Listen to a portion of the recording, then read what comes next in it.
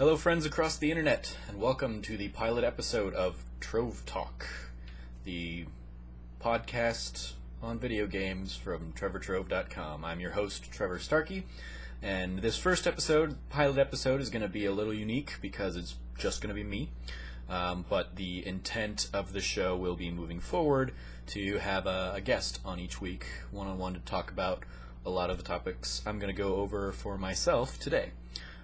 The intent will always kind of be topic one is going to be talk about some gaming history, what got you into gaming, and what has carried you through gaming over the years.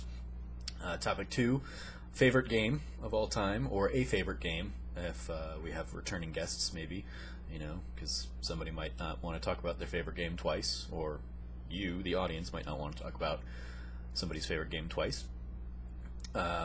Topic three, something completely ungaming related, non-gaming.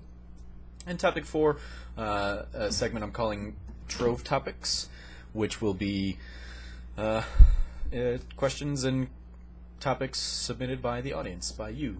So feel free to tweet at me, at Snarky Starkey, or at Trove Talk on Twitter with the hashtag Trove Topics. And that's where I'm pulling these from. So, without further ado, topic one, let's get into my gaming history. I started out as a wee young gamer. I definitely remember growing up, we had the Atari 2600 in my family. I don't remember if my parents got that because of me. I have a younger sister, Jamie. She's 2 years younger than me, so I remember kind of early on, when I was maybe 3 or 4, probably, kind of my first gaming, playing, Pong or Pitfall, those kind of being the standard experiences. But then gaming went into overdrive when my dad brought home a Nintendo, the NES, the original NES. My dad worked at this place in Phoenix called Park and Swap, where it was a big old parking lot, and people on weekends would go down there, rent out a parking spot, or two, or a few, or however many, and basically sell whatever they wanted to sell, within reason, obviously. If you couldn't sell alcohol or something because you'd need a permit or whatever. My dad happened to run a little company on the side that he did kind of more for fun than anything, but it was also some extra spending money for him. A company called Photogenics, which he would take people's pictures and put them, use a heat press and put them on t-shirts or mugs or novelty things like that, calendars, posters, all that kind of stuff. Good, fun, cheesy, novelty items, kitsch. And he would occasionally close up, go take a break, and kind of purvey the other booths and whatnot. And a lot of people treated it like it was kind of a yard sale. So you'd get people out there selling random items.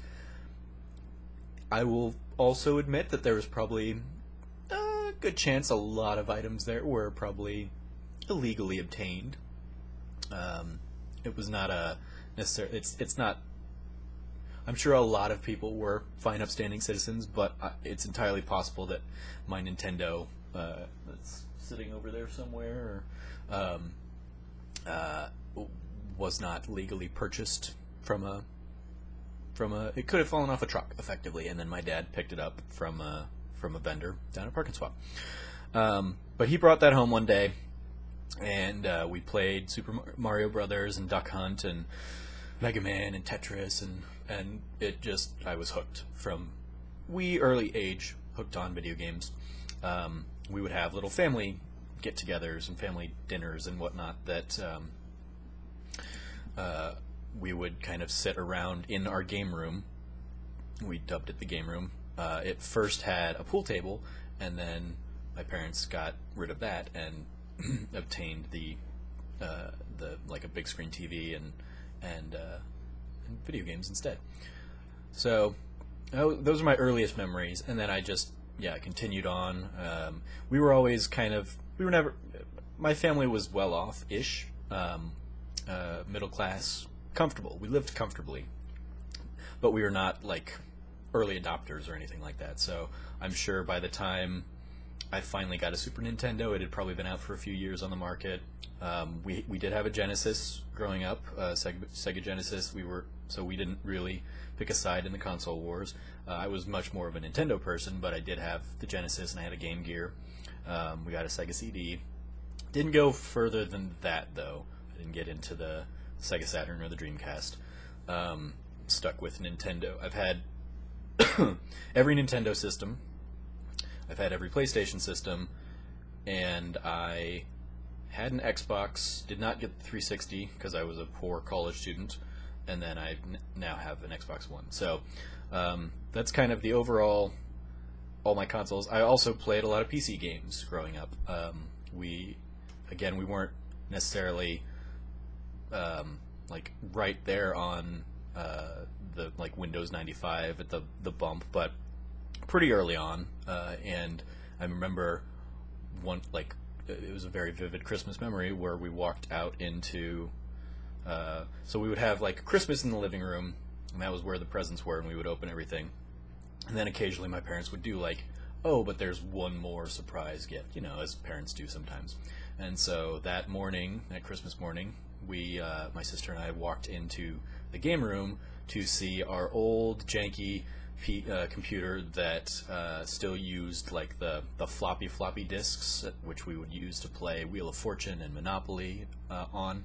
That had been replaced with Windows 95 PC, and it had the screensaver going across the screen saying Merry Christmas, Trevor and Jamie. So that was kind of our big gift that year, and that got me into things like Wolfenstein and Doom and Duke Nukem and Civilization and The Sims and a ton of probably really crappy PC games as well. But I've got probably 30-ish variations of Sims games. So like Sim Ant and Sim City and Sim Town and Sim Earth. We were really big into those games, and The Sims, of course. We had every single expansion pack of The Sims, and The Sims 2 eventually. I was really big into Civilization. My sister and I would play that all the time, for hours upon hours. UFO, the original XCOM, UFO Defense, was a ton of fun. I don't think I ever actually owned that one, but I would go and play it at my friend's house. Super Nintendo came along, and that was a big, like that. My sister and I would play Super Mario World.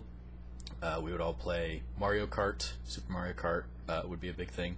I told the story on We the Gamercast with Sean Capri recently. But my dad was a pilot, and I flew a little bit growing up too. I learned how to fly a plane when I was 10. Never got licensed or anything, but my grandfather owns a plane, and so my family is filled with pilots. So Pilot Wings for Super Nintendo was a big one for us, and that was a great launch title that we picked up very early on whenever we did end up getting the Super Nintendo. And then my sister and I would get my dad Flight Simulator every year for, that was his either Father's Day present or Christmas present or something like that. It was one of our big gifts to him every year growing up. And he would hop in the planes and fly us around the country and go, he'd point out landmarks over Chicago, even though they're, early 90s, mid 90s, very polygonal landmarks. But yeah, that was, so video games were certainly an element of bonding among my family, even though my mom didn't play it with us ever really. She would still sit around when she wasn't telling me to go out and have fun with friends. She was more or less receptive to me playing video games. She always wanted me to have more of a social life, and my sister did have a social life, whereas I was the introvert.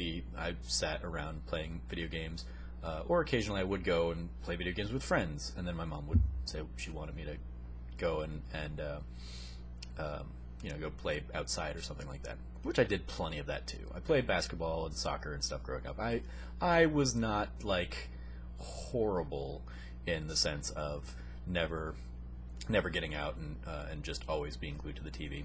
But it's certainly ironic now that video games and my involvement in video game communities, like the Kind of Funny community, or going to events like PAX and whatnot, which I'm leaving for in about 12 hours.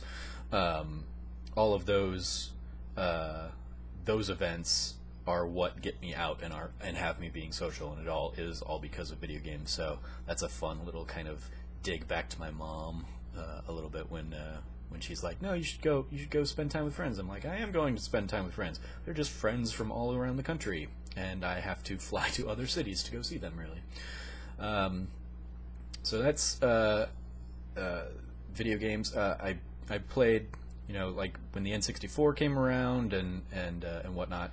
I would go. I have great memories playing with like this. I had this group of like 5 or 6 guy friends in kind of all through elementary school and middle school, and we kind of started going our separate ways come high school. But we would always play. Like we would always go to somebody's house and play GoldenEye. And Mario Kart and Smash Brothers and stuff like that. That was kind of our little local multiplayer phase of life. Was that definitely got? I'm sure I've played more games and played and forgotten more games than I will ever than I could ever fathom to remember because of stuff like Blockbuster and demo discs growing up. Like PC Gamer demo discs. Somebody posted like an image of a Chex Mix game, which I like immediately remembered having poured many hours into it. And it was basically like a Wolfenstein clone or a Wolfenstein like edit to include like Chex Mix. And I don't even remember how we got that game. If it was like a pack in a bag or something, but I definitely played it for hours and hours and hours. So yeah, weird stuff like that. I would have my best friend growing up, who was not in that group of core guy friends. I've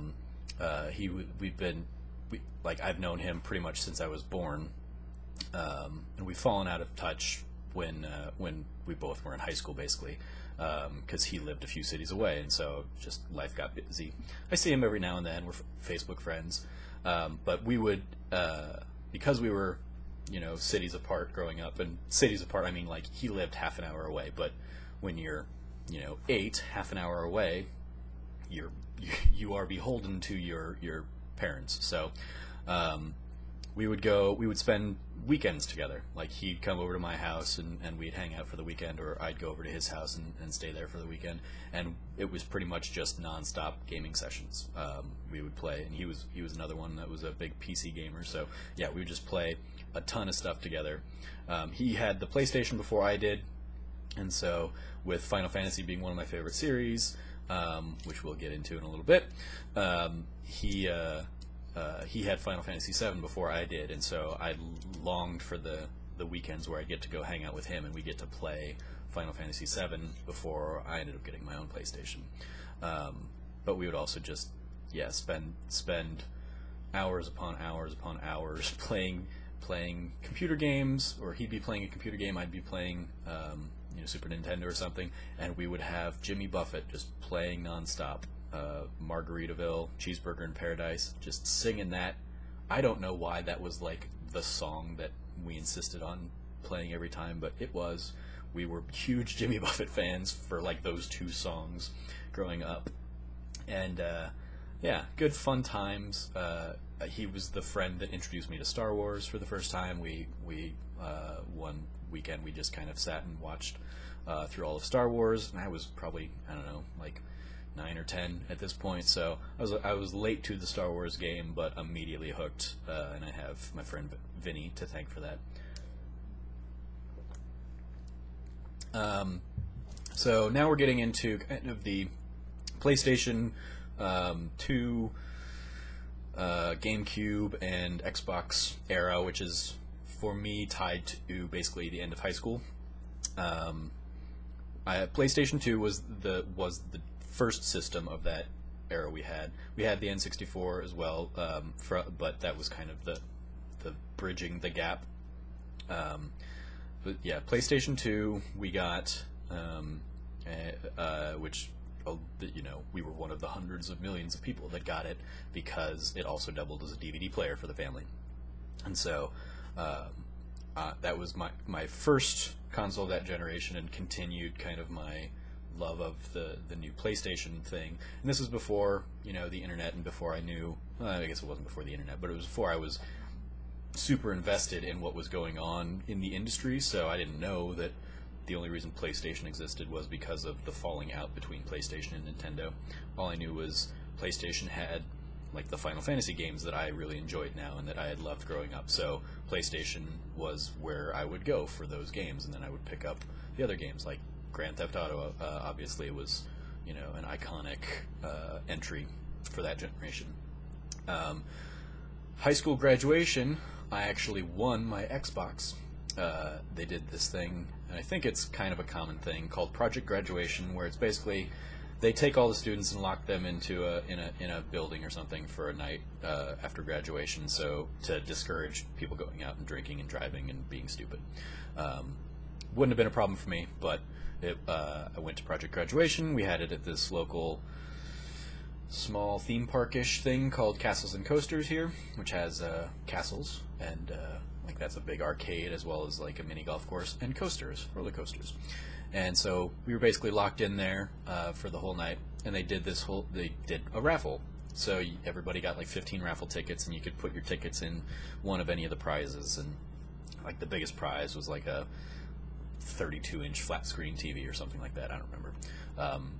Way more impressive back then. This is 2003 than it is now, but I was like, oh, everybody's putting their tickets in for that. I'm going to play the odds. So I put a few tickets in for a Best Buy gift card, and then I put the rest of my tickets in for the Xbox. And figured I wouldn't win either of them. I ended up winning both of them, and they went through and kind of picked out one at a time. I won the Best Buy gift card, and I was like, oh, sweet. It was like a $50 gift card. I'll buy a PlayStation game for that. And then I won the Xbox, and they were like, okay, well, you only get one prize, so which one do you want? And I was like, I'm taking the Xbox, thank you.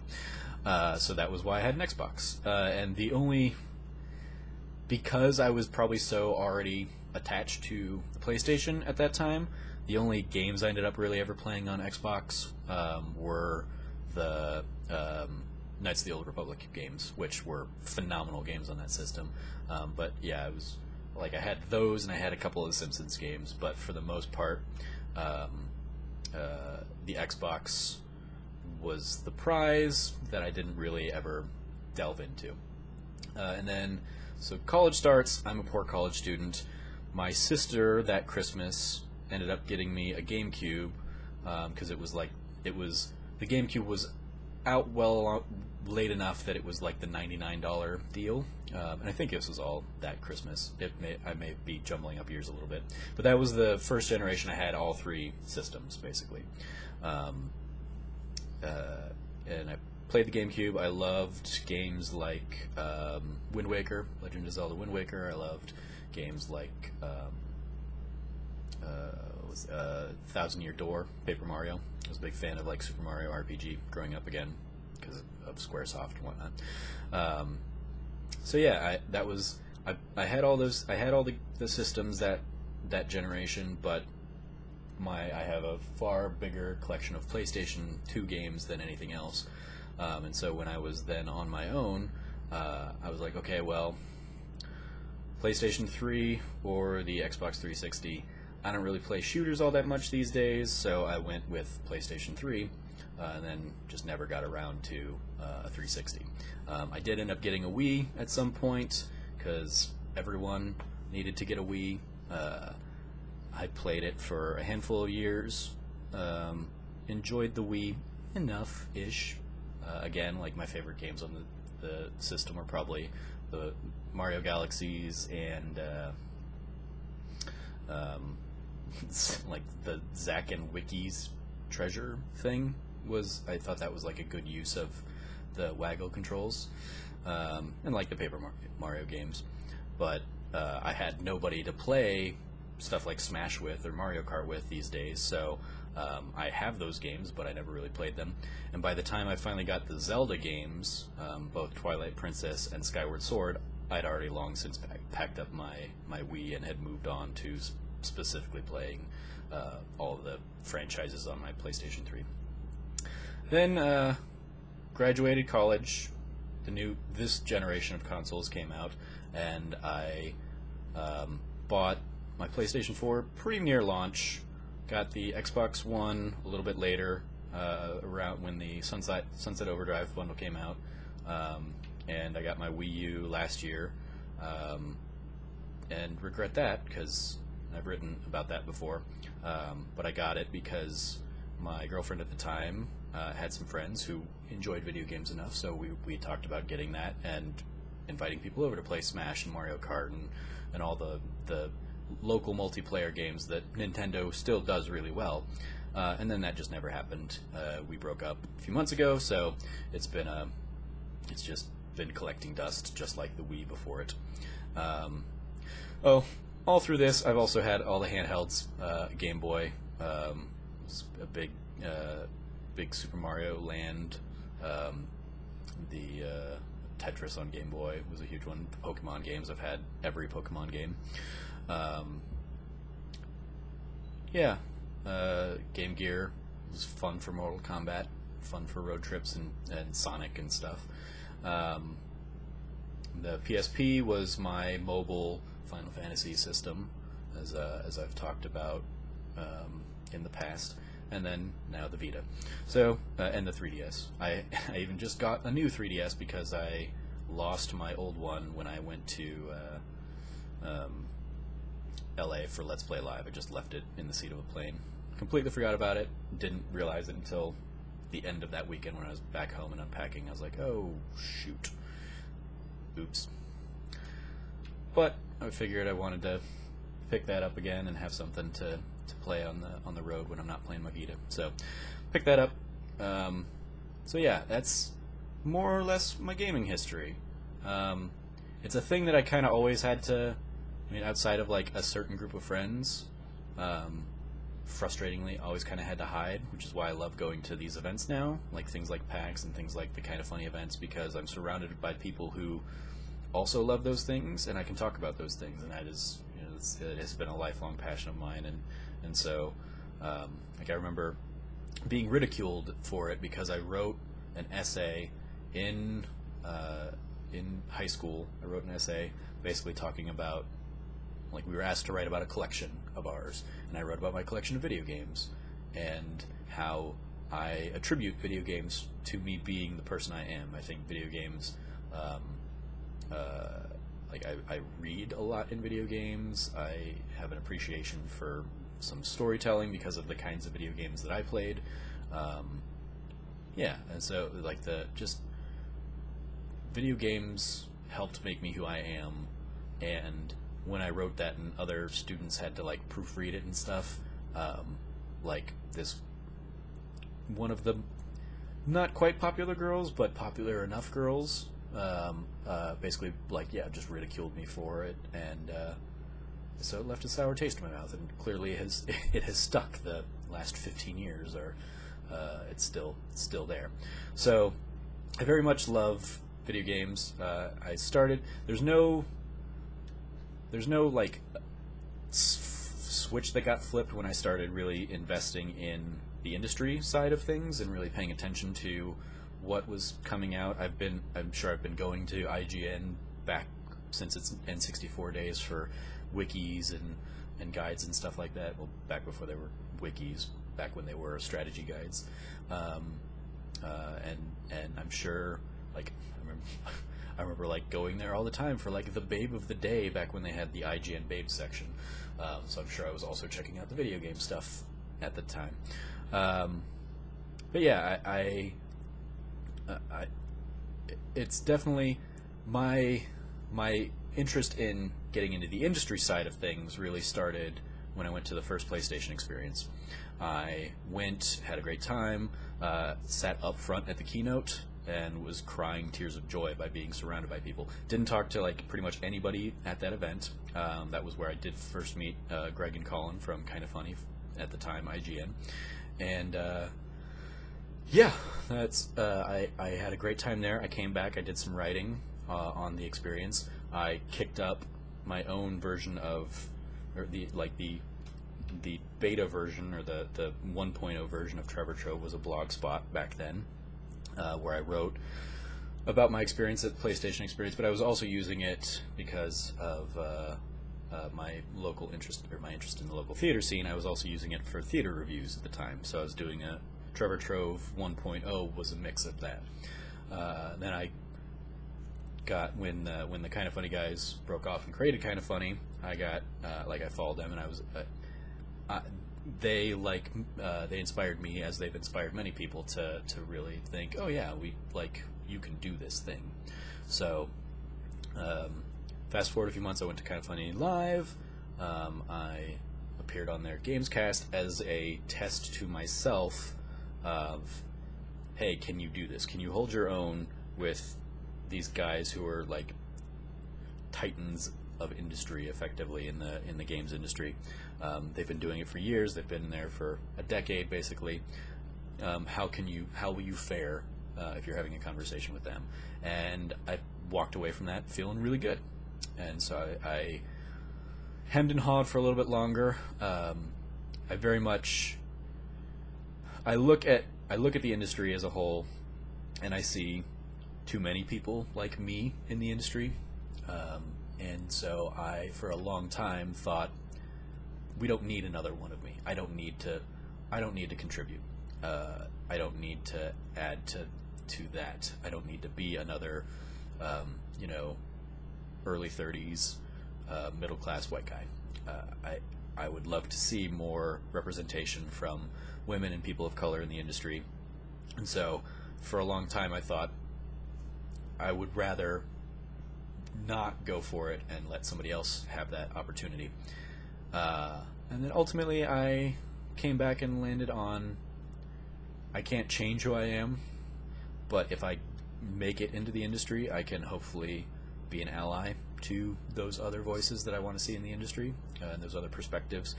And so ultimately I said, screw it, I'm going to go for it. And so Trevor Trove 2.0 launched a little over a year ago, August 29th. I was getting my oil changed at my car dealership, and logged in while this was all happening. Logged in, created a Squarespace account, and by the time I had a car, I had a basic template for Trevor Trove. Didn't do too much those first days. The first few months, I think there were less than a dozen entries, just kind of writing as I went, and then I finally knuckled down and picked up the trend from my friend Alex O'Neill over at irrationalpassions.com, his Don't Break the Chain, where you just do it every day. You don't break the chain, you just write every day. And so I started doing that on November 1st. Wrote every day, published every day, pretty much every day. There were a couple days where I lost, like my internet went down, power outages and crap like that, so I didn't end up publishing those days, but I did publish a second article the following day to make up for it. So published pretty much every day, 304 articles. I just celebrated day 300, which is where I announced that I'm going to be doing this podcast itself, and ultimately realized that I need to. Writing is great, but writing is what this industry was 10 years ago, and it's not what this industry is now. So I'm going to try and diversify my skill set a little bit by doing this show, by doing hopefully more video content, while still writing and keeping the writing aspect going. So yeah, that's my gaming history. Topic 1, all wrapped up. Yay! Only took about 30 minutes. Okay. Topic 2, favorite game. Final Fantasy VI. I've said this many a times. It was Final Fantasy III. Originally when I played it on the Super Nintendo, I was a huge fan of Final Fantasy II. and the original Final Fantasy on Nintendo, I don't think I actually played until later in life. I don't think I had it growing up. I don't recall. I have it now. I know I have the NES cartridge now. I just saw it the other day when I was going through old boxes and stuff. But Final Fantasy II was certainly the Final Fantasy that lasted, that made the most lasting effect on my mind as a first Final Fantasy game. And Final Fantasy III, or 6, cemented my love of the series. Got a whole bunch of reasons for why. So, kind of going through point by point. Story. I didn't realize when I was 10 or however old I was when that game came out how big a story can be told in video games. And that is the story of Final Fantasy VI brings these... It's effectively Star Wars, basically, because you've got the Rebel Alliance and the Returners, and you've got the Empire in the Empire. And the Empires, they've got Vector as their capital city, much like Coruscant, basically trying to take over the world. And you've got the Emperor Gestalt, is kind of the head, just like Emperor Palpatine. And then you've got Kefka, who is kind of turns out a little bit more puppet mastery, kind of pulling the strings behind it. And so he's not a direct correlation to Vader, but he's certainly one of the most iconic characters of the game, just like Vader is one of the most iconic characters as the right-hand man of Star Wars. Right out the gate, you're this girl, and it's certainly a trope nowadays in storytelling and video games, especially, where you're playing as an amnesiac character who doesn't remember. It's a great storytelling. It's a trope for a reason. Playing as someone with amnesia means you're learning everything about this character as the character is relearning things about the character. That's why it's such a prominent feature in movies and video games and the like, because it gives you basically a get out of jail free card, where you wouldn't tell somebody, you can tell them exposition to bring the audience up to speed, without it seeming like you're telling this character something of course they already know. If you're playing as an amnesiac,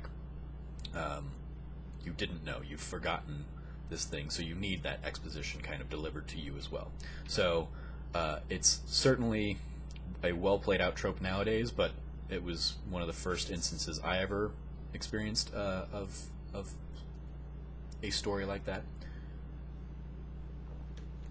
And immediately Terra is introduced, and she's a powerful force from the Empire, but her power is her the control over her from the Empire is broken, and she gets kind of rescued by the Returners and the Alliance and Locke, the famed treasure hunter, roguish thief, but he likes the term treasure hunter. And they kind of they go on a quest, and they meet just one of the richest cast of characters in any game I think I've ever played. Which is the story, big story, and what I love about it, before I get into the characters, what I love about the story is that in Final Fantasy VI, the bad guy wins. The world ends. The bad guy wants to destroy the world, and he does. And so the whole first act of the game, the first half of the game, you play in the world of balance. Kefka destroys that world, and you have to pick up the pieces in the world of ruin for the second half of the game. And the audacity of a game to do something like that blew my little 10-year-old mind, or whenever I was playing it. It amazed me that you could tell that kind of story. Like, I'd never seen the bad guys win in that sense. I don't remember if I had seen Star Wars at this point or not, where that fell in the mix of things, but like, it was insane that the bad guys won, destroyed the world, but that wasn't the end. Like, there was still hope in that world, as battered and bruised as it was, and you go through, you recollect your cast, and the idea that there were hidden characters in the game, or that you could complete the game in that world of ruin by not collecting everybody, was not like recollecting your party, or that you could lose party members based on your actions at the end of the World of Balance section. I was very thankful for guides back then, and like strategy guides and things like Nintendo Power, because I would have probably been devastated if I didn't know that if you hung around and waited, Shadow would show up. Because I would not have wanted to leave Shadow on the floating continent to perish in that world. So yeah, it told a story that I had never seen in any medium before, and I still cherish it very much for that. I feel like very few stories have tried to tell that. It's a story told on a grand scale, but filled with intimate moments between your cast of characters. You've got this beautiful, small, blossoming love story between Locke and Celeste. You've got Strago and Realm, the family dynamic, the little one-upsmanship rivalry of the fuddy-duddy grandfather and the child artist, who you can find through secret stories is Shadow's daughter. If you sleep in the inns with Shadow as a member of your party, you'll get like these extra little flashback cutscenes where you see kind of his past and the regrets that he has that led up to him leaving his daughter Realm in the care of Strago. You have the Figaro twin brothers, Edgar and Sabine, who only one of them could be king, and so they left it to a coin toss where Edgar cheated the system with his two-headed coin, and Sabin went off to become his martial artist self. So just filled with rich characters in this world, all of whom get great moments to shine. The ending of the game is probably one of my favorite video game endings ever, because you get a 20 to 30 minute cutscene, effectively, giving each character one last moment to shine throughout this 16-bit cutscene. So that's the first hint I probably ever had of what Square would become in terms of their emphasis and overemphasis these days on the spectacle of telling a story and the images that they can create because of that. Characters, the richness of the characters always has stood out for me in that game.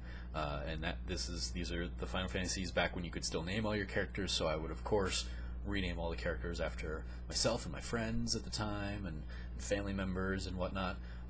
So I would be playing these roles with all these characters, kind of having them role play as my friends, and so I'd put myself in as Locke, and I'd put the girl that I had the crush on at the time as Celeste, and let that love story blossom.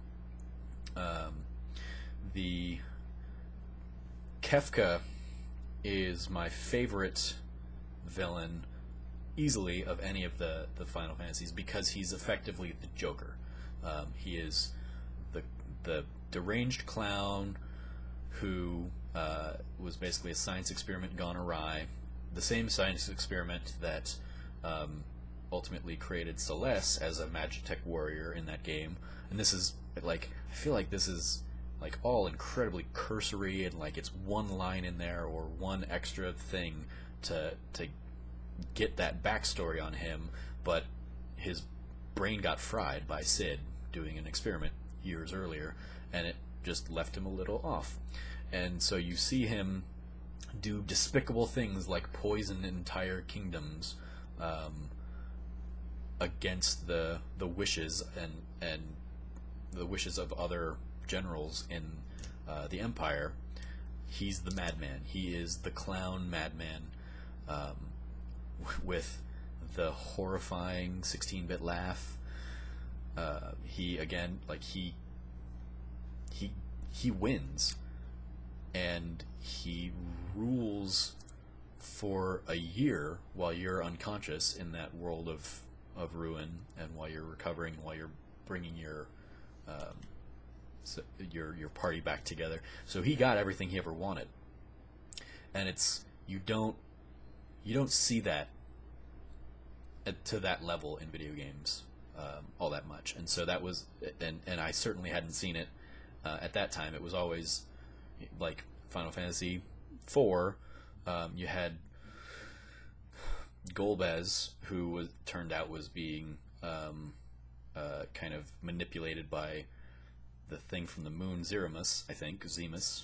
I don't even remember. That was the other thing. Like, it was a very straightforward. Kefka was crazy and used some magic statues to take over the world. There wasn't creatures from the moon from like Final Fantasy IV. There wasn't aliens like Genova from Final Fantasy VII, or creatures from other dimensions from Final Fantasy IX. All of which are still those are my 4 favorite Final Fantasies, but the weird steampunk magic aesthetic was one of the most grounded Final Fantasy games, and I think it stands the test of time as a result of that. One of the most amazing elements of it, and I've been listening to a ton of Final Fantasy music this last week. The soundtrack of Final Fantasy VI is probably hands down my favorite of any video game soundtrack ever. Nobuo Uematsu just knocks it out of the park. Every character has their own distinct themes. The opera scene in Final Fantasy VI, where Celeste goes undercover as the opera star Maria to trick Setzer into kidnapping her. Such a that was probably an iconic moment that I didn't realize at the time set me on the path to do theater. But you see this, you see 10 minutes of an opera, which you're led to believe there is an entire opera probably out there that is Maria and Draco, and the music that undercuts the operetta there, Celeste's theme, is just like I could listen to it, and I would listen to it even in its 16-bit form and get choked up and get emotional. And with what Square has done since with their Distant World series and putting in full orchestrations to a lot of their music, I could listen to that, and I do listen to it and will just cry because of just how beautiful the music flows together. And then on the other side of the spectrum, you've got something like Kefka's theme, which is just so there's a lot of staccato into it, and I get images of him toying with the Empire as the puppet master. I get images of him with his dancing marionettes in that song. You have Locke's theme, which doubles kind of as the Returner's theme, which every time I listen to it just brings a smile to my face, because it just has, it's a great, uplifting, we're going to win kind of tune to it. So yeah, the music is just standout upon standout upon standout theme in that song. Shadow is like it's very simple, and it's kind of whistly, it's very twangy. It's very much like a lone gunman kind of western kind of character for this weird ninja assassin who used to be basically a Bonnie and Clyde type of guy.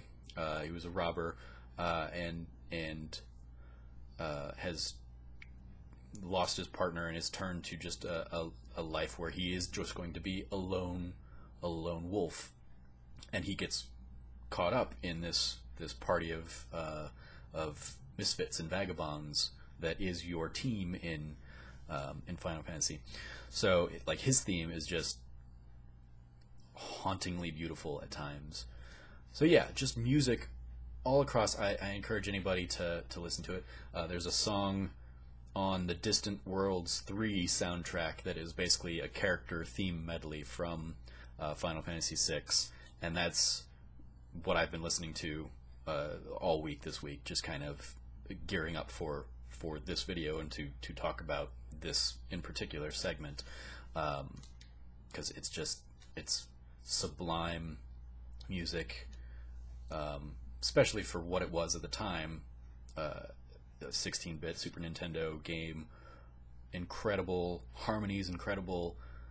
What's great about video game music is the limitations of the systems made it so you pretty much had to focus on the melodies, on very memorable melodies. That's why so many video game themes are so iconic. That's why you have Mario, and that's why you have The Legend of Zelda. That's why you have Tetris as the Final Fantasy theme itself, as these very iconic pieces, because they're almost all melody.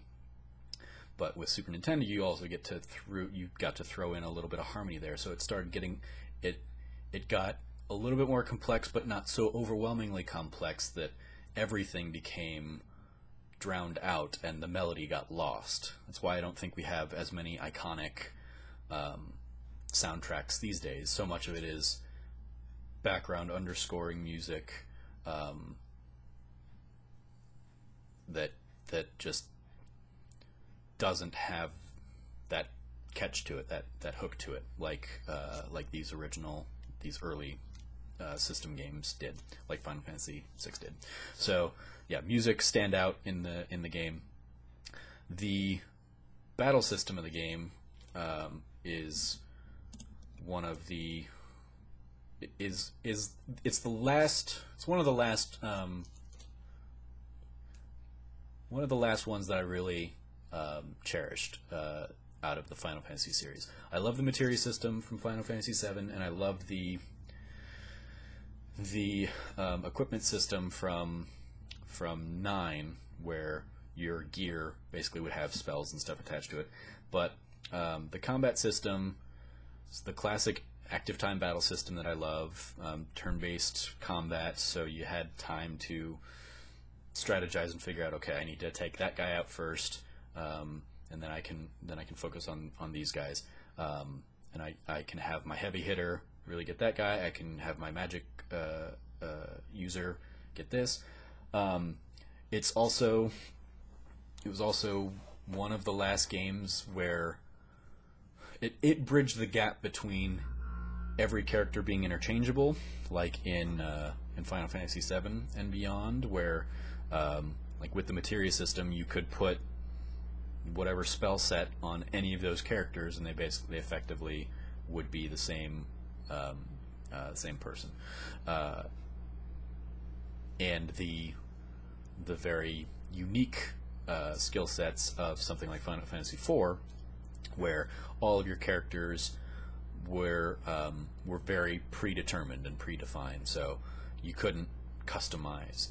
You've got Edge as your ninja, you've got Cecil as your paladin, you've got Kane as your dragoon, and they're going to learn skills and spells at certain levels, and there's nothing you can do about it.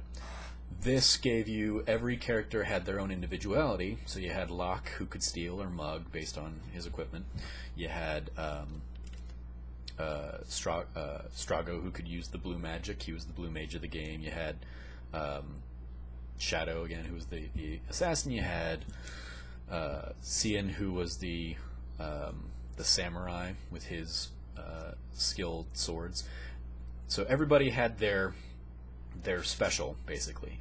And then the magic system, the Esper system, was where you could kind of give everybody everything if you wanted, and I often did. I would spend hours and hours and hours grinding and getting pretty much all the characters with all of the spells set, so that when I decided to go and take on Kefka in the final battle, I had everyone armed to the gills for those final combats.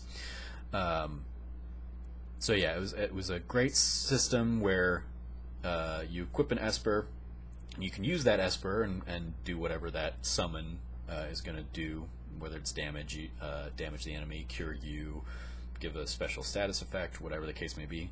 And you got the action points, or I think they were action points. I think it was AP. But you got the points at the end of a level in addition to the experience points, and those action points would level up the magic imbued in that Esper and bring it onto your characters at varying levels based on how strong the Esper was, how weak the spell was. So you could get, you can get an Esper, like I think Bismarck later in the game, I think it was, would give you like fire, ice, and lightning at or thunder back then at like 20 times. So you only need 5 action points to get to 100%, and so you could usually crank that out in a battle or two, and you would have fire, ice, and thunder on that character. So I loved kind of every character still feels like they're important and has their own skill set, but you can also beef them all up with the same kinds of skills. You didn't have just a mage character anymore. You had Edgar, the mechanist, who could use his tools and could use the Ultima spell if you wanted, or you could have Sabin and his blitz martial artist power and him being your healer if you wanted. So it was a great mix of kind of the old school and what would become kind of the standard operating procedure of, well, every character can do everything if you put in enough time. So yeah, those were that's pretty much why I love Final Fantasy VI. I think the art style, because it's still a sprite-based game from that era, I think it holds up in this day and age, whereas other Final Fantasies like 7, 8, 9, and so on, with their the shift to 3D, you lose something on. They're harder to go back to, whereas this the 2-bit style might be a little slower than modern gaming and than we're used to, but it doesn't, to me at least, it doesn't look bad.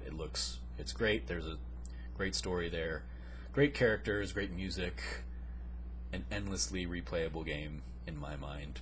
I could talk about it for hours and hours, because yeah, it's just there's just fun little secrets throughout that game, fun little just moments, great moments, like the character of Gogo, one of the completely optional characters that you can only find in the World of Ruin. I love the hints that that character may or may not be Setzer's friend Daryl, who you get her airship in the World of Ruin. That's how you end up getting around the world because she lost it, or they raced around the world, and she disappeared, and all he found was like the wrecked craft, and repaired it and hid it away. But you get just the slightest little hints that Go-Go could be Daryl, and Go-Go a mimic. I didn't discover until I probably had the game for years that you could customize you could basically give Go-Go any of the other people's skills. You could have Go-Go have the tools of Edgar. You could have Go-Go have the blitz of Sabin. You could have Go-Go steal, and you could have Go-Go use magic. You could set those in the customization menu, and I just it. When I discovered that, I was like, oh my god, how have I not known this before? This is amazing. This is a game changer for using that character. So yeah, like little things like that made that game endlessly fun for me. I go back to it every few years when I can. I have it on pretty much every system it's ever been released on, with the exception being like mobile. I have not spent the $15 that Square continues to want to put it on my Android.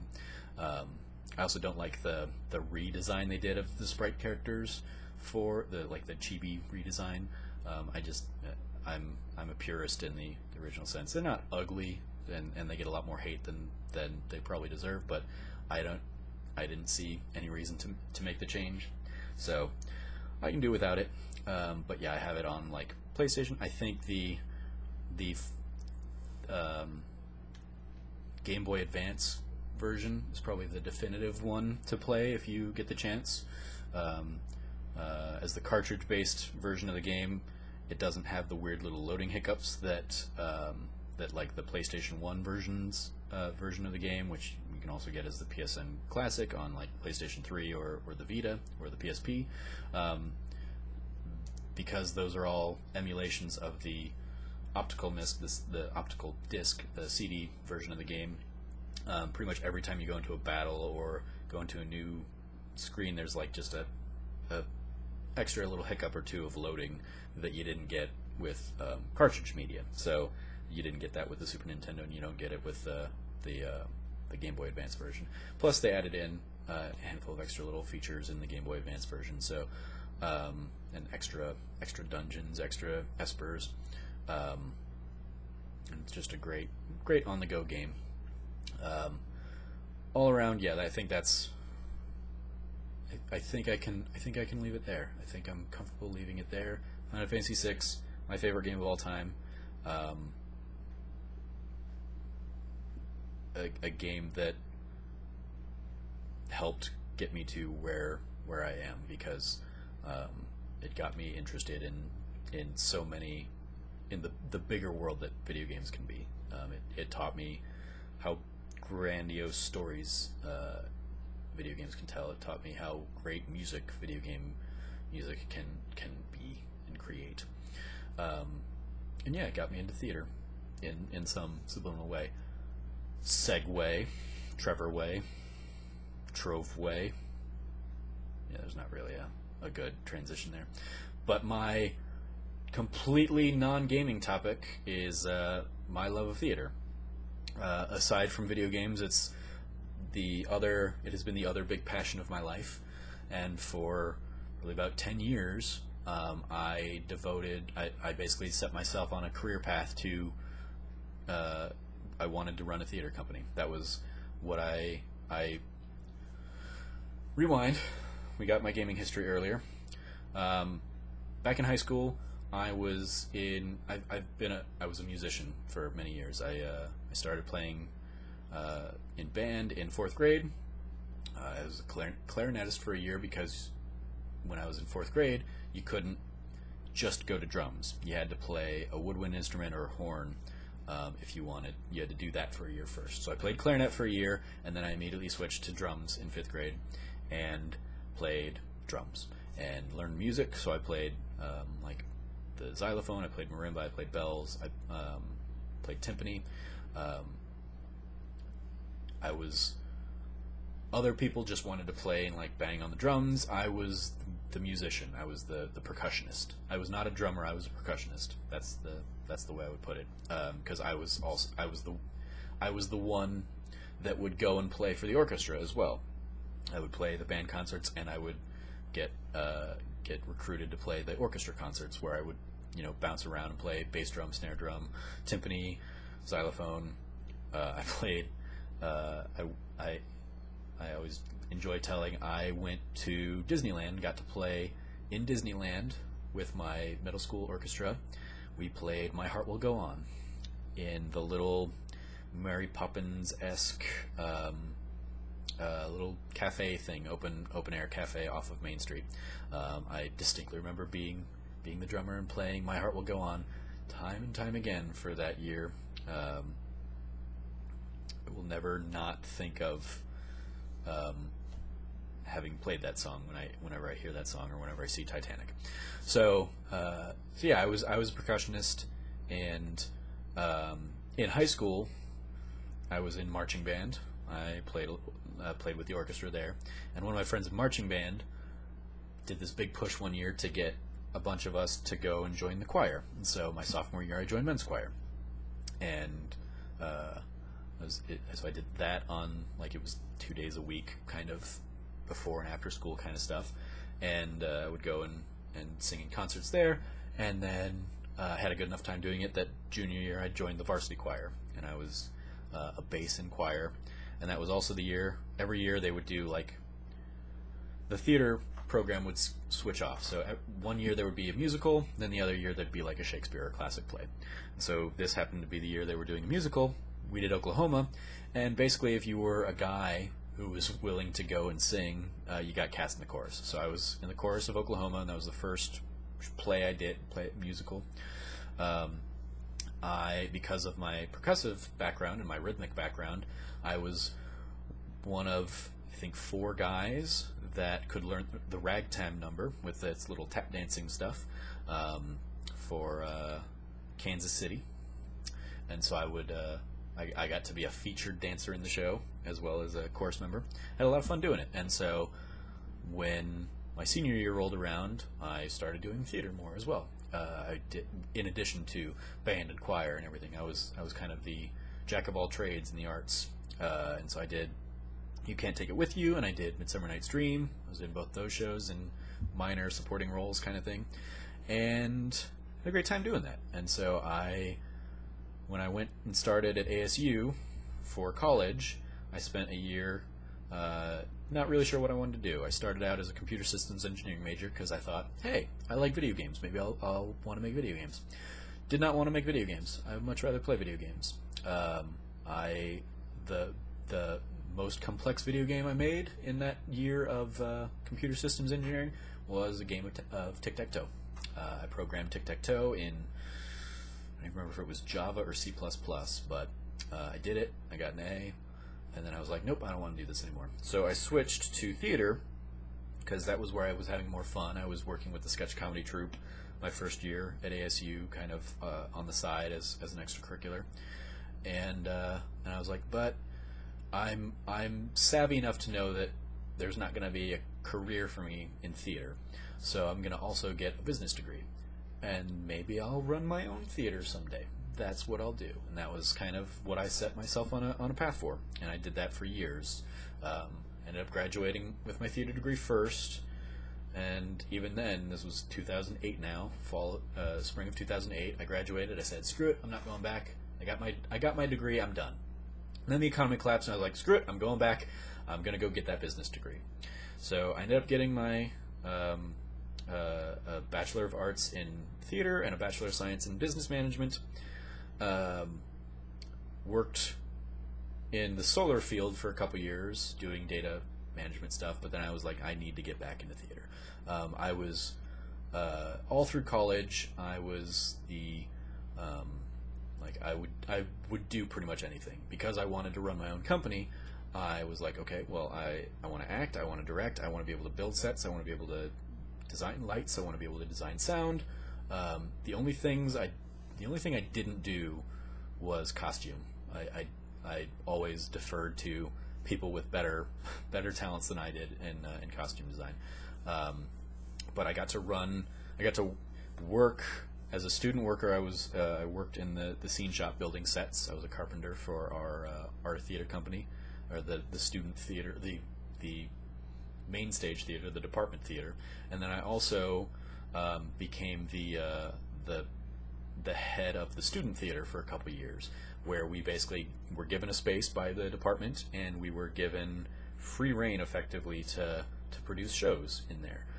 We were given like a small few $1,000 budget every year, and we would take submissions and invite people to submit shows that they wanted to produce and direct, and we would put them on for a weekend or so.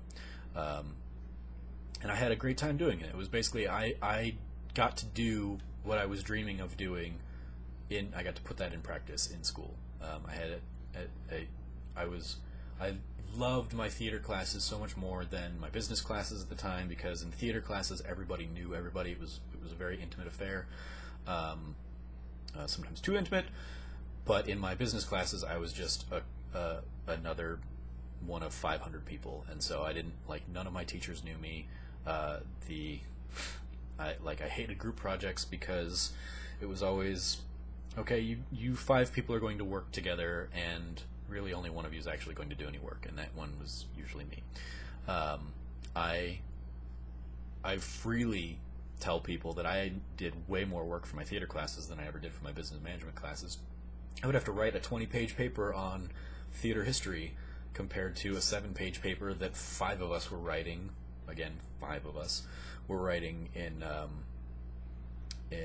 my business classes. So it was laughable how the caliber of student that comes out of the ASU WP Carey School of Business is not to be flaunted. It's not to be touted. Those are the people who are managers for I don't know, like insurance companies and Walmarts and stuff like that. You're not getting cream of the crop if you're getting a WP Carey school, because they just crank them out. And there's no attention to what people are getting. You're getting mostly people who most of the graduates from that program got through that program on the backs of other people, the really hard workers, and that sucks. And I was also the one in that whole program who wanted to I was like the only one who wanted to do nonprofit arts management.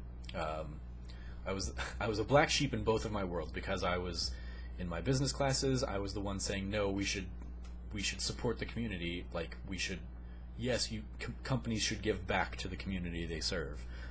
It's not, not just for PR. It's just good business to support your community, and not just try and engulf all your profits. And then in my theater classes, I was the one sitting there saying, society doesn't owe the arts anything. Like, you have to prove yourself, and you have to prove that you are a valuable product to society. And that didn't go over well with my bohemian artistic friends. I was effectively Benny from Rent, and that was back when I loved Rent and thought Benny was the bad guy. It wasn't until years later that I was like watching it again, and I was like, oh shit, no, Benny's got a lot of great points. Yeah, no, let's go ahead and get paid to do this art stuff. Don't be freeloaders, stupid Mark and Roger, slackers. But yeah, I love theater. I got involved in the local theater scene, going out and doing plays occasionally and stage managing stuff. I was on the board of directors for a company in town called Stray Cat Theater, which I love very dearly. I've seen every one of their shows, seen or worked on every one of their shows for the last 10 years, since I first started seeing their work, got introduced to them in college, and was immediately hooked, because they do what's typically deemed as like edgy work, edgy quote unquote. They do effectively like off Broadway. They're not doing Cat on a Hot Tin Roof or One Flew Over the Cuckoo's Nest. They're doing plays that one of my favorite experiences that I did with them was a play called The Flick, and it was a play. It was a 3-hour play, and probably an hour and a half of it is just awkward silence, because the play focuses on these 4 characters, mostly 3 characters. I played like the cursory 4th character that comes in later in the show. So it follows mostly these 3 characters who are they're basically the ushers in a movie theater, in one of the last film theaters before things started going digital, and it's the conversations that they have as they're sweeping up the aisles after the last show of the night, kind of thing. It was had a very mixed reception when it first got produced. We were the second production of it, I believe, second or third production of it in the country, but it later got awarded the Pulitzer Prize for drama for that year. So I cherish that memory because I've got to be in a Pulitzer Prize winning play before it won the Pulitzer Prize. I got to be in a professional production of it. We didn't get paid much, but we got paid, and yeah, I will take that with me. I am in a very weird elite group of actors that have ever performed that show, because it's not very often done, because you basically have to build a set that is a movie theater where the audience is the theater screen, effectively, and that's a costly thing to do. So yeah, those are the kinds of things that I love to do. We also did very funny, crazy, off the wall shows. Like, one of my other favorite experiences with them was a play called Twelfth Night of the Living Dead, and it's taking Shakespeare's Twelfth Night and throwing zombies into the mix. And so you have Viola, one of Shakespeare's richest female characters. Her ship on the way to, I think it's Illyria, wherever that show takes place. Her ship gets struck by a meteorite and turns everybody on board into a zombie. So she shows up, top of the show, pretty much a zombie. But everybody around her is saying their Shakespearean dialogue and responding to her as if her groans and moans are the lines that she actually says in the original Shakespeare text. And slowly but surely, everybody else gets devoured, turns into zombies. It was just a fun show because we had a splash zone. We had a lot of kind of gore special effects. When I got zombified, Viola bit me on the neck, and so I had a squib in my hand, and I grabbed my neck and burst the squib and spray the first couple of rows with blood, and scream a blood-curdling scream as I get drug off stage by my hair. So yeah, that's kind of the broad spectrum of the stuff that Stray Cat does, and I've loved everything I've seen or done there. And so I served for about 4 years with them as a board member, and that was a great honor. I got to serve for 2 of those years as the president of the board, kind of help lead them in the strategic plan of the future of the organization. And yeah, so I've gotten to play Romeo and Juliet. I got to choreograph my own fights in that show, my own sword fights, which was a ton of fun. I love doing stage combat stuff. I got the last role that I did, and the one that has kind of it didn't sour me on it at all, but I've kind of stepped away from theater more in favor of the video game community.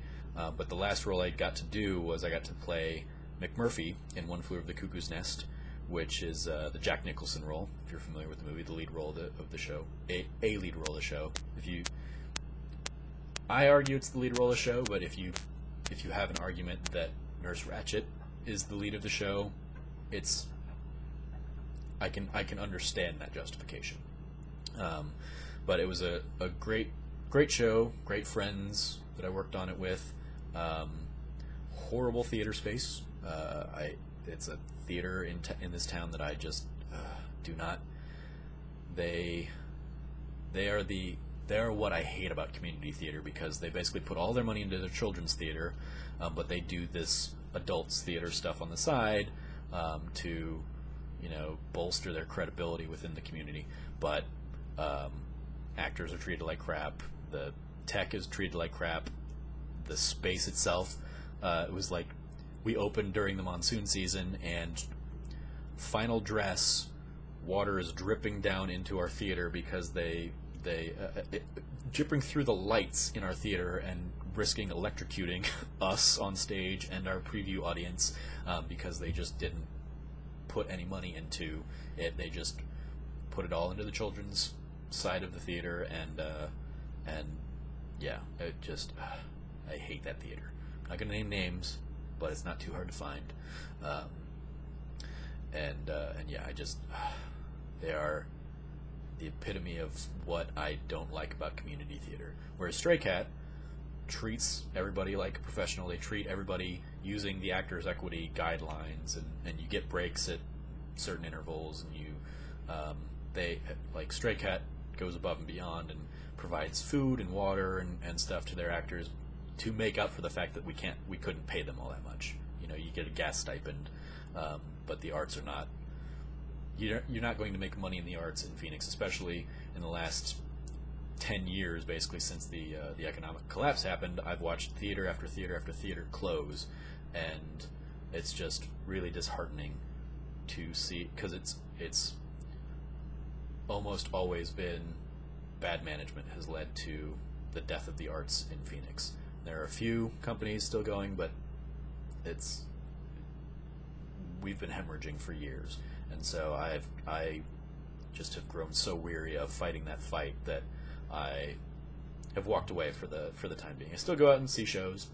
I still support Stray Cat, but it's a battle, and it's a battle that we've for the most part lost. But there's hope in the theater world as a whole, and maybe in one of these other episodes I'll delve into my love of Hamilton as the potential saving grace of the future of the theater, because that is a phenomenal show. Lin-Manuel Miranda is one of the most creative artistic geniuses of our time, and I wish nothing but success for him. I hope I can see the show Hamilton at some point in time and not bankrupt myself doing it. Until then, I will just continue to listen to the show ad nauseum, always hearing new things, always loving new things about it, and appreciating that it is reinvigorating the arts in our society that have recently fallen on, okay, let's find a movie from the 80s to remake into a musical, or let's remount Cats again, or Phantom of the Opera, or Les Mis. Let's do the millionth version of Shakespeare, but not really add anything new to it.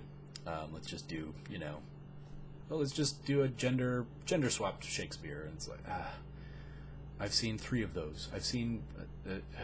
So I've grown weary of the arts and the pretension in the arts, and I think that's why the pretentious audience still is out there supporting Hamilton, and that's why it's atrocious that there are tickets going for that show for like $1,200, because the audience that needs to see Hamilton to fall in love with theater and think and provide a future for theater does not have $1,200 to spend on a Hamilton ticket.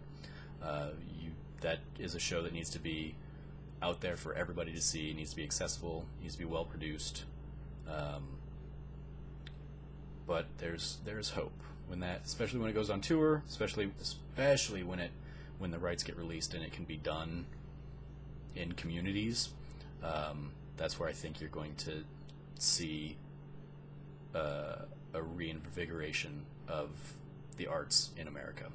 So there's hope, and yeah, that's theater. That's my love, sometimes hate of theater, and it's another one where I wouldn't be able to sit here and talk for an hour or however long I've been going now, probably an hour and a half, 2 hours, I don't know, hour, 15 minutes, whatever.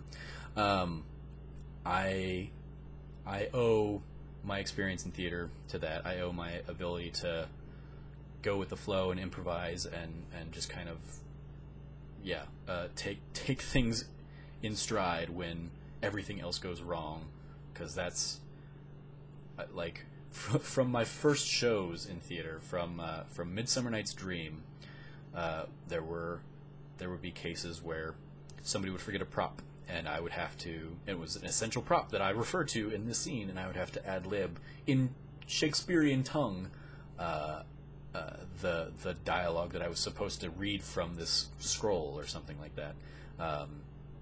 Covering for other people,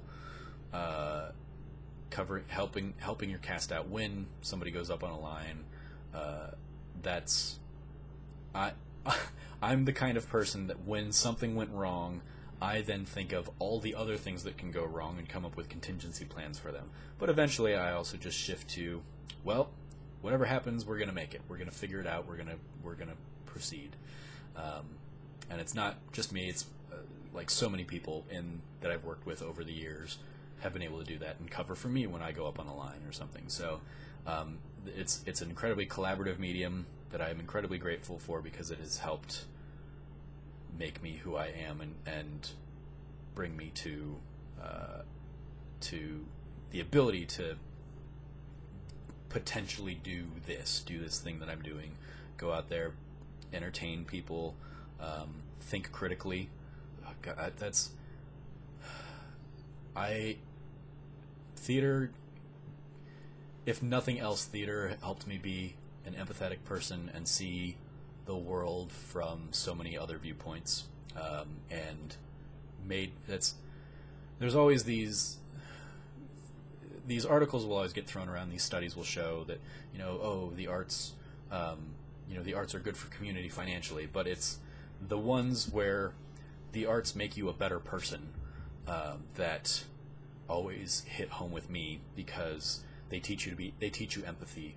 They teach you literally putting yourself in somebody else's shoes in a role, seeing stories that you wouldn't otherwise see told, experiencing art. It made me who I am. Even if I never do another show, I will always remember fondly even the shit times I had in horrible shows with horrible directors that I just wanted to punch in the face. I made incredible friends.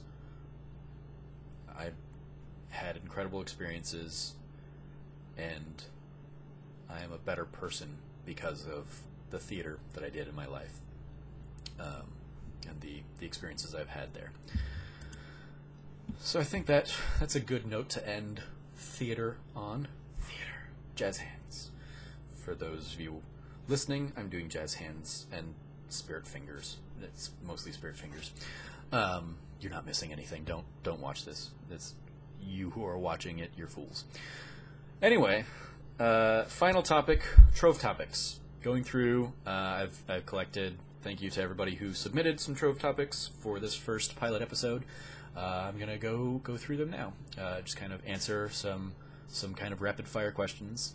The first one I got when I first launched my kind of introductory video for the show, Chelsea Wilkerson at Chelsea from ATX reached out and said, "How do you feel you've grown between day 100, day 1 and day 300? What made you realize YouTube was the next step?" And this is in reference to my day 300 celebration post talking about how I've written every day for 300 days and writing. The next steps for me for the site are video and audio while still doing some writing on the side. For the first one, how do I feel I've grown between day 1 and day 300? I think I've gotten discipline.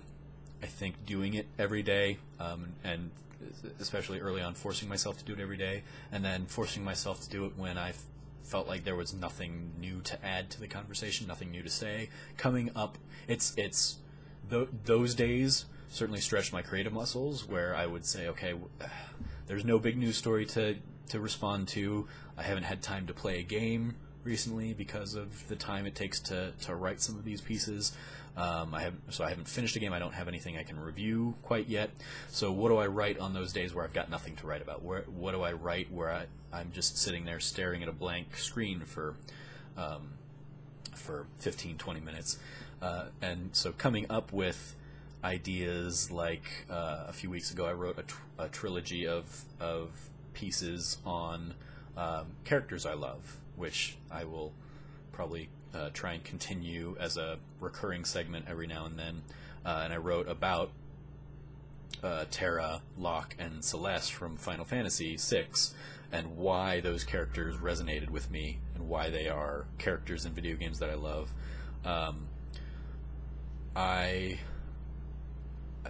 I don't. It's like I don't want to sound arrogant, but I really don't know if I'm a better writer than I was 300 days ago. I feel like because I'd been writing for years, doing theater and sketch comedy and stuff like that, and just kind of writing off on my own, I felt like I hit the ground running a little bit when I eventually did it. But I'm sure there has been some. I'm sure if I went back and looked at some of those early pieces, I would say, oh, I found my voice at some point throughout there. I love bringing in my analytical side of things. It's in my day-to-day life. I'm a database manager, and I run analytics reports and grants analysis and giving analysis and stuff like that. And so I love putting together kind of projections. And so when I'm talking about NPD numbers or what's selling best on PlayStation this month, those are some of my weirdly favorite moments, kinds of pieces to write, because I'm getting to kind of bring in that business side of my life, and come up with completely off the wall predictions. I definitely feel like I can identify and lean into maybe some strengths, like one of my consistently best performing types of pieces is when I go to an event and cover the event and do like my daily recaps of something, which I'll be doing for PAX here.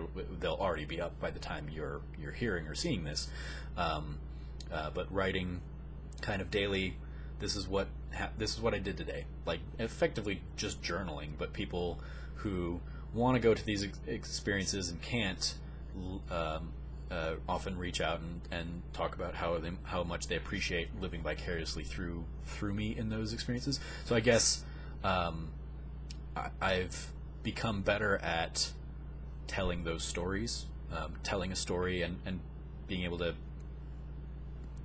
put yourself in those shoes. So we'll go with that. That's a long answer for that first half of the question. As far as what made me realize YouTube was the next step, I realized that actually probably like a month and a half ago, and it was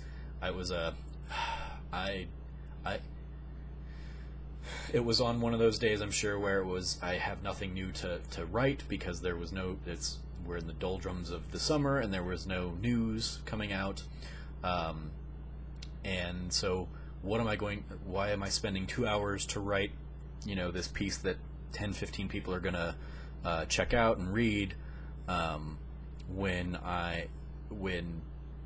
the future of the industry is and has been for a long time video content and let's plays and Twitch streaming, and it's just rare that people don't go to websites and read nowadays. They go to YouTube, they watch the 5-minute video, they watch the review, they don't read the review necessarily, they scroll down to the bottom and see what number is, and I don't begrudge them that necessarily, and there are certainly some people out there that still read, and I'm incredibly grateful for the people who have read my work over the year, but when I go to things like PAX and go to a panel and they say, how do I get in the gaming industry? It's not right. It's make sure you can do video stuff. Make sure you can edit a podcast. Make sure you can edit a video. Have those skill sets. Make sure you can be on camera. You can do video content, because that's what sites can monetize.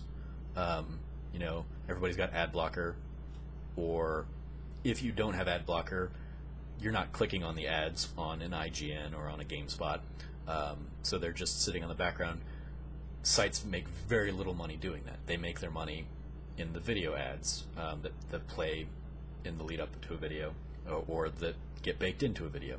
So that's where the money is, so that's where the content needs to be, effectively. It's just the culture, the post-YouTube culture. So that's when I decided, and I ultimately, it was like, okay, so I want to make this shift, but I want to make an event out of this shift.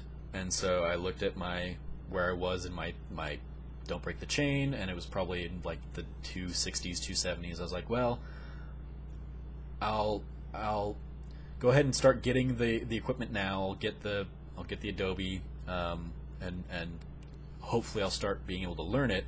Ideally, I wanted to have on day 300 a big like blowout and say, okay, here's video content now that you can see where I'm looking at. But in the day-to-day of spending 3 hours a night writing a piece, and then a couple hours maybe trying to play a game so that I could eventually write a review of that game, I just haven't had the time to do the next steps that I wanted to do.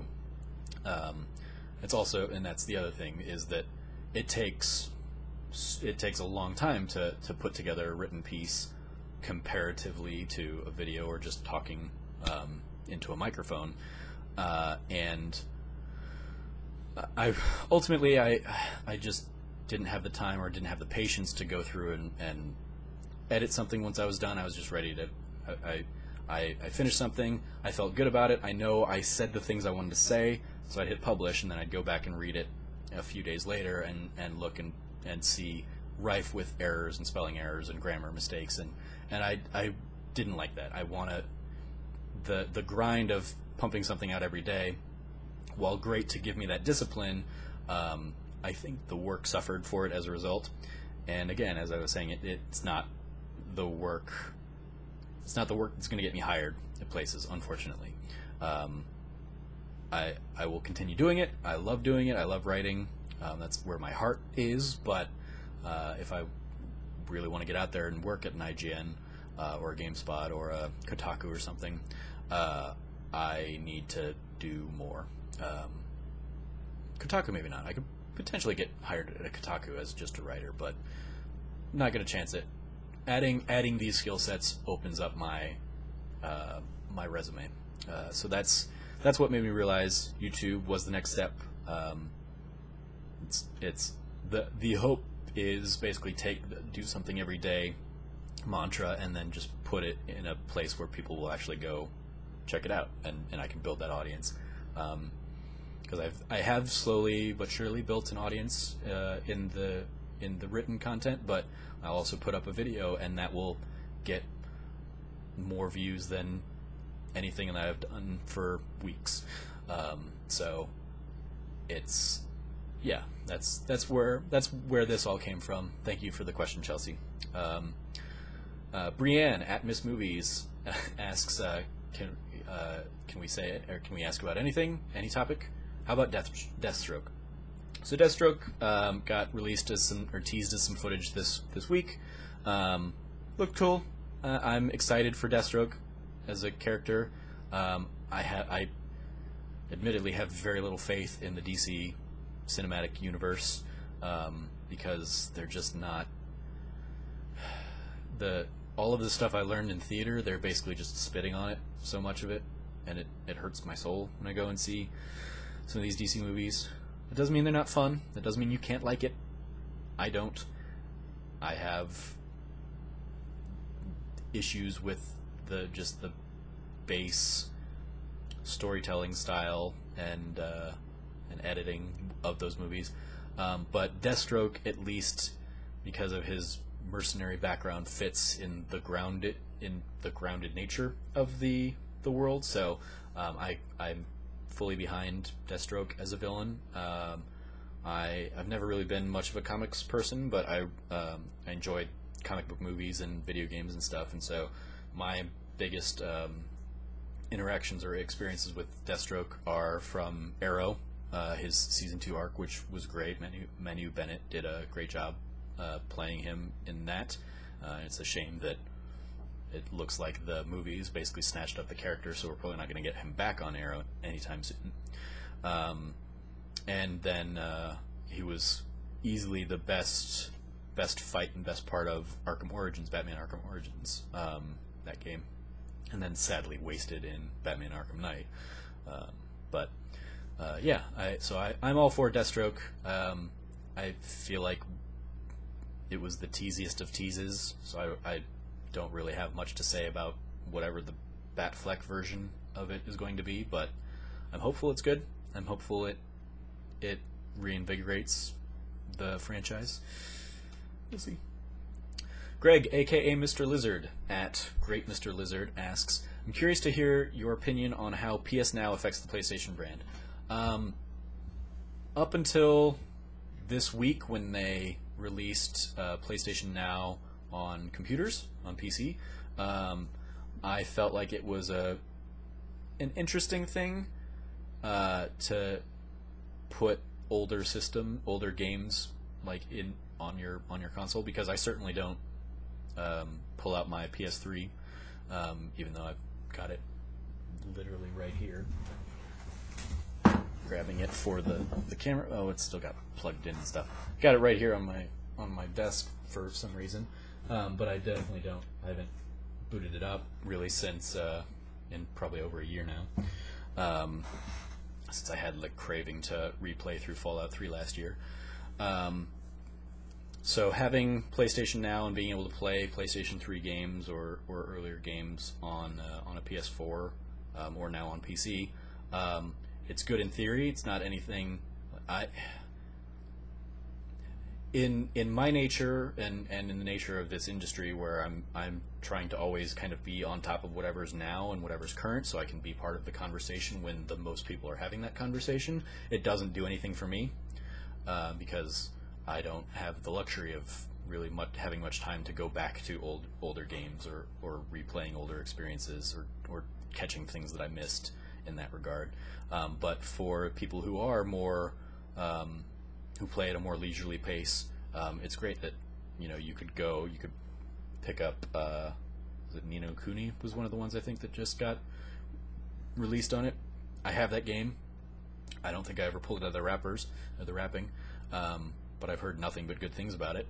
It seems like it would be right up my alley, but I'm not about to go plug in my PS3 to boot it up, and so I would conceivably play it on PlayStation Now if I had the time and the luxury to afford going back and playing old games. But with a full-time job and trying to keep up to date on everything else here with Trove and Trove Talk, it's just not really in the cards for me. In terms of PlayStation brand and people being able to play those games without having a console on PC now, it's nice. I don't think you're going to get too many people doing that. I think most of the people who are I don't think you're going to get. Yeah, I just don't think you're going to get much of that. I don't really know what else to add there. Cameron Abbott at Unsexiest Comedy, also at Naughty Gamers, and that's KNOTTY Gamers, asks, who is your perfect video game love interest? I lean towards probably the Final Fantasy IV through Final Fantasy IX era female protagonists. So your Terra or your Celeste in Final Fantasy VI, your Rosa, Rydia in I had a big old crush on Rydia in Final Fantasy IV, which at the time was fine because she was a kid. She starts out as a kid. I was a kid when I first played it. Now it's a little creepy, but she also does that weird thing where she goes into the underworld, the summon world, and magically grows up really fast. So it's not as creepy that you've got a crush on like a 6-year-old. But yeah, her being the summoner and her green hair, for whatever reason, that did it for me back then. But like Tifa's a great go-to. I was never a huge Aerith or Aerith person, but Tifa, as like the friend next door, that was those are the girls that I have the crushes on. The friend next door gets me in trouble, but yeah. We can skip over Final Fantasy VIII because screw that game. But Garnet or Dagger in Final Fantasy IX is another solid choice. So yeah, pretty much any of those ladies, strong, powerful women with ambition, goals, and ambition, saving the world. It's always a plus. Zyger at Zyger1337 asks many things. First up, what is your opinion on Domino's cheesy breadsticks? I have none. And Burger King chicken fries. I know you love them. They're okay. They're fine. Whatever. Zyger asks again, and then Alexandru Felker at Lost in Thought with an underscore in the middle of thought after the O asks, how long do you think Sony can go without a big AAA game in the fall since Gran Turismo got delayed? Are they relying on third party too much? I know it hasn't been a problem in the past, but there hasn't been a single one since launch. Can Sony continue to do this? And then Alex added, I got a second Zyger here. Do you think they can especially do this with Microsoft games coming out this fall? This might be a controversial stance, but I think they can. I think they're better off not having big games in the fall, because having all their games, and I did a little bit of research for this question. So you had Xbox. So in 2013, you had Xbox's big fall lineup back at launch, kind of being Rise, Son of Rome, Forza Motorsports 5, and Dead Rising 3 were three of their big titles that came out right then. And then Sony had Knack, Killzone, Shadowfall, and they were supposed to have Infamous Second Son, and that got bumped. 2014, Xbox had Sunset Overdrive, Halo Master Chief Collection, Forza Horizon 2. Sony was going to have The Order, that got bumped. Xbox had Halo 5 in 2015, Rise of the Tomb Raider, Forza Motorsport 6, and then Sony had Uncharted 4, which got bumped. And then this year, 2016, you've got Xbox has Gears 4 coming up. They've got Forza Horizon 3. They've got ReCore to a lesser extent. And I think those are the big ones. And then you had Sony with Horizon Zero Dawn and now Gran Turismo, Gran Turismo Sport, both of which have been bumped to next year. I don't think it's going to hurt Sony at all. I think it helps Sony because all of those Xbox... historically, we already can see that it hasn't really helped Xbox having a plethora of fall titles because they just got so burned by their pre-launch messaging that Sony has been the runaway freight train, even without exclusives to play. We don't live in an era now, unless you're Nintendo, where exclusives are system sellers. At least not to that extent. The biggest example we've probably seen from it this generation was Halo 5 for the Xbox, and I'm sure Gears will do it this year, but Gears was going to do it anyway, even over Horizon. Had Horizon come out at that time, or had Gran Turismo come out this fall, Gears and Halo are at a level above anything Sony exclusive have ever really been. So, of course, those are going to be quote-unquote system sellers. But I think Sony having to push their stuff into the spring of the following year ends up giving them a more sustained push year-round, because there are plenty of things to play in the fall. You have games like Sunset Overdrive or Rise of the Tomb Raider getting drowned out by your Call of Duties and your Fallouts, which people will play on whatever system they have. And so if everybody else has the PlayStation, they're going to go ahead and get those games on PlayStation. So I think Xbox is probably going to, depending on what happens with the Neo, if that ends up coming out this year, I think Xbox is probably going to win the last couple of months of this year. We've already seen them when they dumped the price of the original Xbox down to like $250. They won July's NPD sales. They're probably going to win August with the launch of the Xbox S. Sony, if they come out next month and launch the Slim model, basically on that day with the PlayStation event, there's a good chance Sony will take back September, but then October, November, December, Xbox, because they have a Gears, depending on pricing of everything, they could easily take it back, or the Neo could take it. So I don't think it's game centric these days.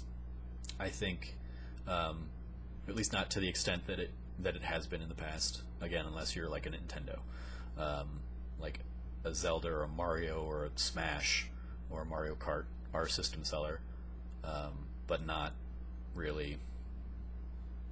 Nothing on very much fewer titles on the Xbox or the Sony side of things. So yeah, I don't think having or missing fall games hurts them, because that's when everybody else go ahead and let Activision and Bethesda and everybody else launch their games in the fall. People are going to buy the systems that they're going to buy those games on anyway. So that's why you see Sony aligning with Call of Duty and with Bungie for Destiny, to really try and, even though those multi-platform games can be played anywhere, they're trying to get them. They're trying to partner and get people to play it on PlayStation, and that's what is more likely selling those consoles than the Order ever would have sold. For example, had it launched in the fall of 2014. Christian at Pixel Brave responded to my tweet saying, "What, is this a real thing? I didn't get a press release about it." Yes, Christian, Trove Talk is a real thing, assuming this video or audio ever made it to the light of day, and I didn't somehow break everything. Hopefully, Trove Talk is a real thing and is really happening. Zyger asks, one last question. If quitters never win and winners never quit, then who was the idiot that came up with quit while you're ahead? I don't agree with the premise of your question, Zyger. I think quitters win all the time and winners quit all the time. So quitting while you're ahead can happen. Any of those can happen, and any of them in adverse can happen. So as far as the idiot who came up with it, I don't know. Probably somebody who was winning at the time in life. Yeah. Frank Bazzani at Irrelevant Jokes asks, "What's it like to be the father to a bunch of idiots on the internet?" Daddy Trevor takes a toll on a person. Having to be responsible for people like Zyger is rough. There's certainly some moments where there's a bit of pride, absolutely. But a lot of times you guys are really stupid, and you say stupid things, and I just don't know how to get through to you. Makes me very scared for when I have actual kids. I hope they're not as dumb as you guys,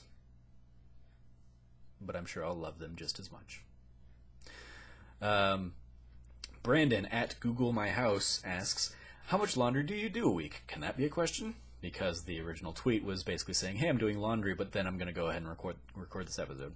As far as how much laundry I do a week, I typically let laundry build up for a week or two, and then I go downstairs. I'm lucky and have I live in a complex that has the laundry room is basically right downstairs from me, and they've got 4 washers and dryers, so I can usually let things pile up for a couple weeks and then just get everything done in about an hour and a half. Just fill up 3 of the washers and then do that for a half hour, then go down, switch over to the dryer, let those run for another 45 minutes, and then come back up and hang and fold stuff. So yeah, I do about a half a load a week, if a half a trip a week if we're going and saying that after 2 weeks I'm doing like 1 trip downstairs to the laundromat. Adam Wells at the Adam Wells asks, "Should Nala be considered a Disney princess?" I say yes. I see no reason for her not to be. She is the Lion Queen. So actually, I guess maybe not. Yeah, she wasn't really a princess in Simba's herd or Mufasa's herd. So yeah, no, I just talked myself out of that. No, Nala is not a Disney princess. She is a queen, but I don't think she was a princess in the herd. Sorry, Nala. Sorry. It's not a lioness thing. It's a you just weren't royalty until you were the queen kind of thing. Mario Piaquadio. I was so hoping I was going to get your name right, Mario. And I'm pretty sure it's Piaquadio, but I screwed it up the first couple times. Oops, and I just hit the mic, so I'm really sorry, audio listeners. My bad. Mario Piaquadio at Mario Not Bros asks, when will I guest? Winky face. JK, for real. What are your thoughts on this whole shitstorm that Final Fantasy 15 has been? When will you guest? You're already on the list, Mario. I had you on the list before you tweeted at me. So I'll be reaching out to you in the coming weeks, I'm sure. As far as Final Fantasy 15, I've written a couple pieces on it in the last few weeks. I have long lost faith in Square Enix. In the Final Fantasy 6 is my favorite game. The last Final Fantasy game I liked was Final Fantasy 10. Final Fantasy 12 I was not a fan of. Final Fantasy 13 I hated, and then the follow-ups I hated. So the fact that at its core this game that's been in development for 10 years is still part of the Final Fantasy 13 universe, even though it's not, quote-unquote.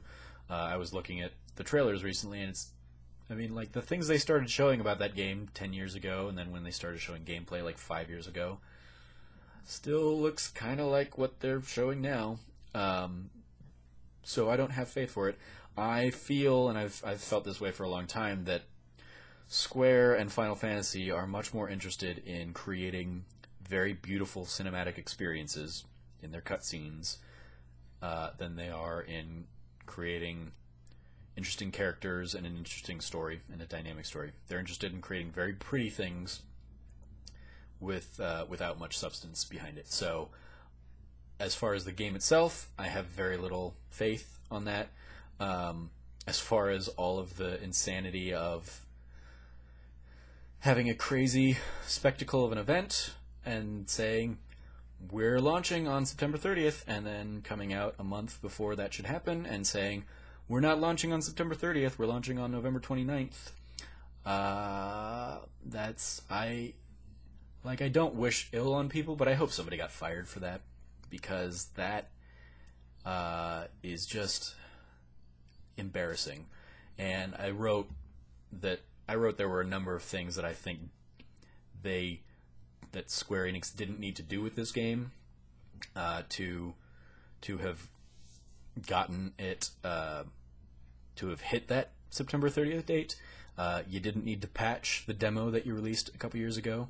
You didn't need to create a new demo to release at that event. You didn't need to create the VR experience. And you probably didn't need to start setting the groundwork for your DLC plans and the season pass before you finished, the regular game. So I imagine if resources hadn't been poured into those other things, I feel like they probably could have gotten what they needed to get in this game. Again, as always, I don't know the intricacies of game development, but I'm pretty sure that's a safe bet that if those things hadn't happened and they had those resources devoted to the game itself, we wouldn't have seen yet another delay. As far as why I think this game has been in the works for 10 years, going back to my comment on Square Enix making very pretty games, I think they've been chasing tech for 10 years. I think they had the core framework of the game 10 years ago, 8 years ago, whenever, and then murmurings of the new systems probably started happening, or they decided to say, okay, well, we can get more power out of this system, out of the PlayStation 3 and Xbox 360, and so they probably went back to the drawing board just to make those cutscenes prettier, and did it again and again and again, and just always trying to make it look as good as it can, without really fixing anything else with the game. So I imagine now that it's on this generation of systems, it's probably a bigger game, and they probably played more with the open world than they probably would have. But I'm guessing most of the delays that have surrounded this game have just been chasing the prettiest looking version of the game that they can get, and finally the investors said, no, you don't get any more time with this. You're releasing this game. We need this game out. We need to. This game isn't going to make its money back. It's been too long in development. I'm sure too many people have been paid too much money for this game to, even if it sells, 5 million copies, 10 million copies, 20 million copies. Maybe if it sells 20 million copies, it'll make its money back. But this isn't going to be a game that sells 20 million copies. So those are my thoughts on Final Fantasy 15. That was the last question. Thank you, everybody who asked questions. If you want to be part of the Trove Topics, you can always tweet out at Snarky Starkey or at Trove Talk, and use the hashtag Trove Topics. Moving forward, this will be kind of a segment where I can discuss these topics with my guest as well. So that's the show. That's the pilot episode of Trove Talk, nearing 2 hours. I talk a lot, apparently, ramble a lot. There's probably a lot of uhs in there. Sorry if that's the thing that drives you crazy. I'll try and be better about cutting out those filler words in the future. But I like to put my thoughts together. And ends up going in there as filler because silence is not always golden.